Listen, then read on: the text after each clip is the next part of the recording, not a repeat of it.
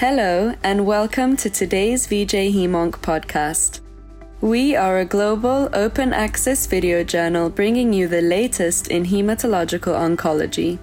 In today's podcast, you will hear from leading experts who discuss the importance of addressing post-transplant complications, drawing focus on current treatment approaches for graft-versus-host disease. First, you will hear from Charles Craddock, who comments on how post-transplant complications, including GVHD, may impact patient quality of life and the importance of addressing these concerns. I think for many patients who have a transplant, there is a sentiment that we don't pay sufficient attention to quality of life in people who survive a transplant. Now, there are obvious areas where more research needs to be done in terms of preventing graft versus host disease or treating it more effectively.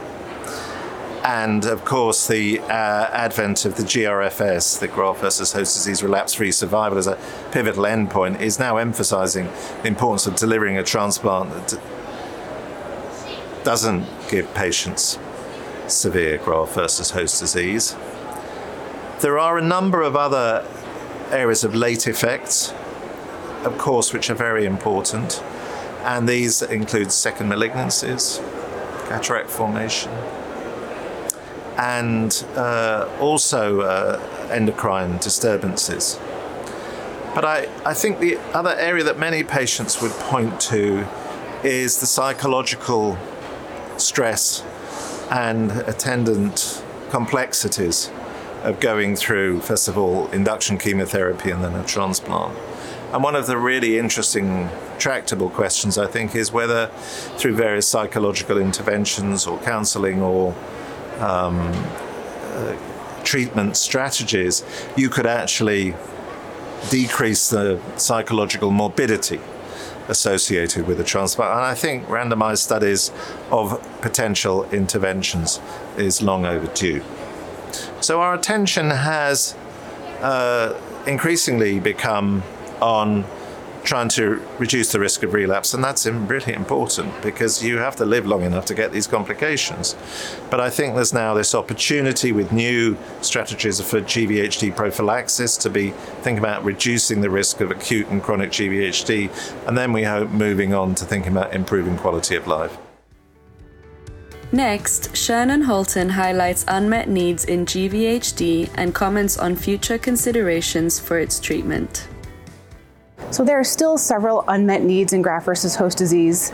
We do have better prophylaxis regimens now, in part shown by this phase 3 study, as well as the recent FDA approval of abatacept. So prophylaxis is absolutely improving, but we still have significant problems with established graft versus host disease. We still have a large cohort of patients with chronic graft versus host disease where there is significant problems with mobility, muscle strength, quality of life, and then all of the problems that come with immunosuppression, including the risk of infections and even the risk of relapse.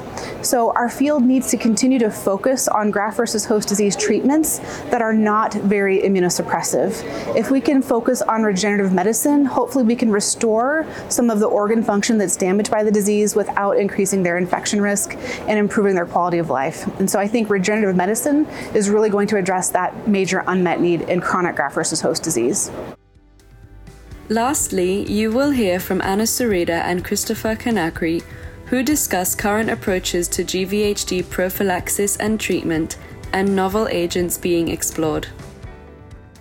GVHD now moving into a different setting, which is the allogeneic stem cell transplantation setting. Of course, GVHD has been, since the very beginning, one of the most important and relevant complications of the procedure, and it's one of the most important causes of morbidity and eventually mortality of those patients that are candidates for an allogeneic stem cell transplantation. We have to talk about GVHD prophylaxis, of course, trying to prevent GVHD, and of course, GVHD treatment. if we talk just a little bit about GVHD prophylaxis, I basically want to mention the role of cyclophosphamide post allogeneic stem cell transplantation. That it's really a very interesting and a very effective way of abrogating not only acute but chronic GVHD after transplant that was initially used in the setting of haploidentical stem cell transplantation, which has gained specific interest in the last few years. But now this concept of cyclopost that basically has the objective to kill the rapidly proliferating T-cell lymphocyte compartment, which is the responsible one for the GVHD, while preserving the dormant T-cell compartment, which is responsible for engraftment after transplant and for the graft versus leukemia effect. So this cyclopost has been transferred, or it's being used not only in the haploidentical donor setting, but also in the match and mismatch unrelated donor setting, and eventually in the HLA identical sibling donor setting. So this is one area that probably we will know more about it. What about the treatment of acute and chronic GVHD? So first-line treatment strategies are based on corticosteroids, but unfortunately,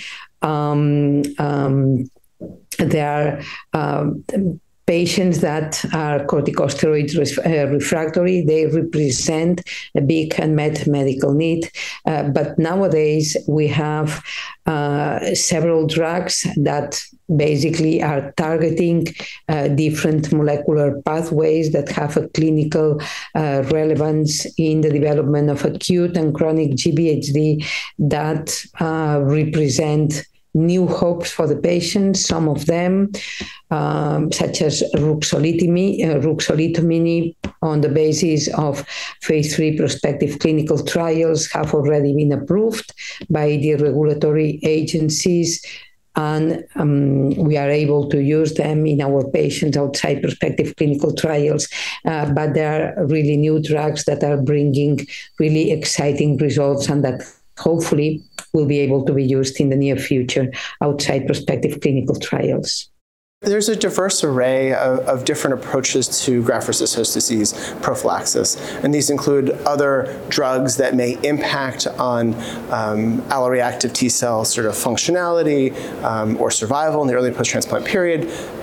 Going back over a half century, methotrexate was really one of the first drugs that showed efficacy in decreasing graft versus host disease, and then that was then used in combination with a calcineurin inhibitor, initially cyclosporin or later tacrolimus.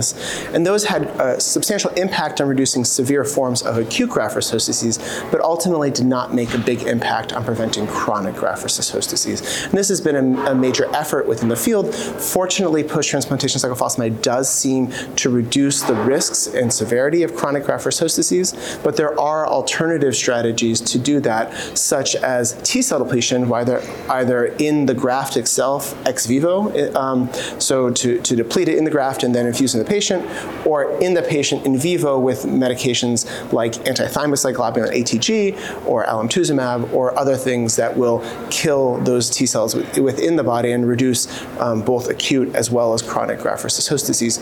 These three approaches really have had the biggest impact on reducing chronic graft versus host disease, although there are other medications that have been used to try to mitigate acute graft versus host disease. The one that's, I think, had the biggest impact recently is abatacept, which is a co-stimulatory molecule blockade, which is able to reduce acute graft versus host disease, although it doesn't show an impact on chronic graft versus host disease. But other drugs like JAK inhibitors and others are also being tested for this purpose. Thank you so much for listening to today's podcast. We hope you enjoyed. Be sure to follow us on Twitter at VJ Hemonc and subscribe to VJ Hemonc podcasts on Spotify, Apple, and Podbean. Until next time.